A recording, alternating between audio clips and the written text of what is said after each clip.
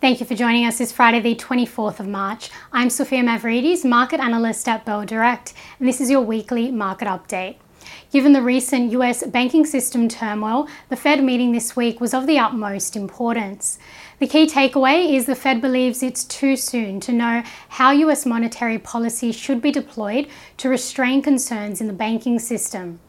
This week, the Fed funds rate, FFR, was increased by 0.25% to 4.75 to 5%, and the Fed is committed to continue quantitative tightening. If you look at the Fed projections for the FFR today versus from those a quarter ago, not much has changed.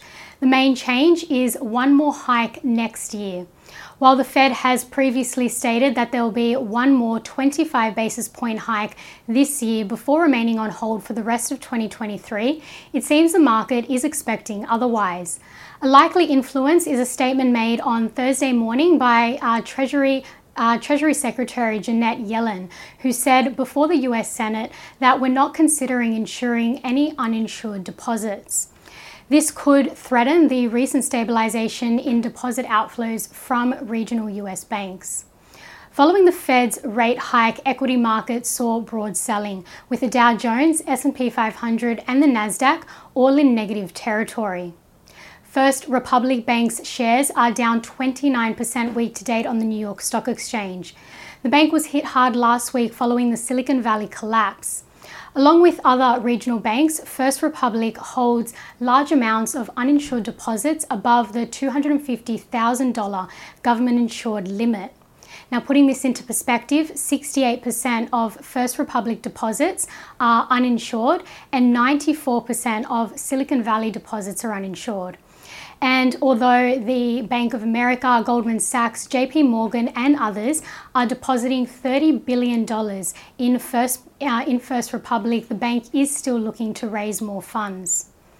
Now, as customers pulled out billions in deposits and the growing banking crisis spread into this week, the sale of Credit Suisse to UBS played out this week as well. The combined entities will manage $5 trillion of invested assets. The last few weeks have also seen bond yields tumble, partly protecting equities from financial instability concerns and a severe tightening in credit.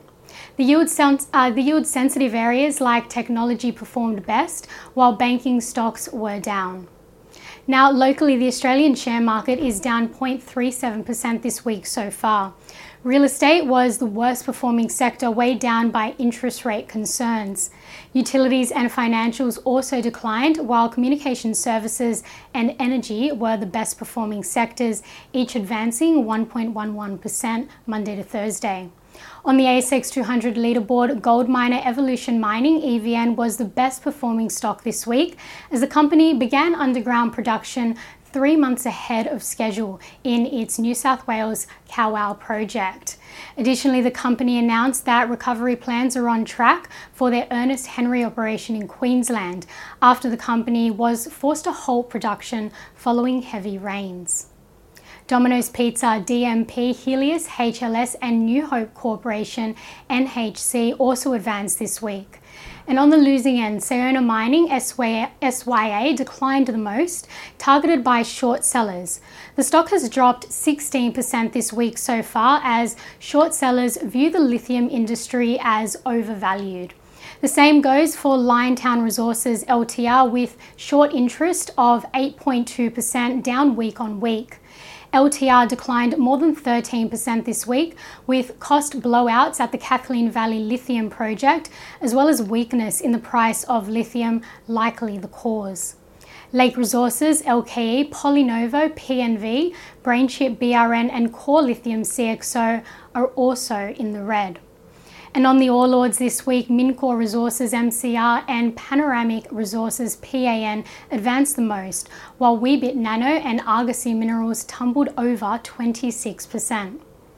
The most traded stocks by Bell Direct clients this week were BHP, Rio Tinto, IDP Education, their ticker code is IEL, ResMed, RMD, Incitec, Pivot, IPL, Fortescue Metals, FMG and Core Lithium, CXO. Now, clients also bought into Macquarie Group MQG while took profits from Newcrest Mining NCM. And the most traded ETFs this week were the BetaShares Australian High Interest Cash ETF, AAA, the BetaShares Geared US Equity Hedge Fund, GGUS, and the Vanguard Australian Shares Index ETF, VAS. End-to-end economic data to look out for next week. On Tuesday, retail sales data for February will be announced, and data on housing credit and private sector credit data will be out on Friday. Now that's all for this week. I'm Sophia Mavridis with Bell Direct. Have a great Friday and enjoy your weekend.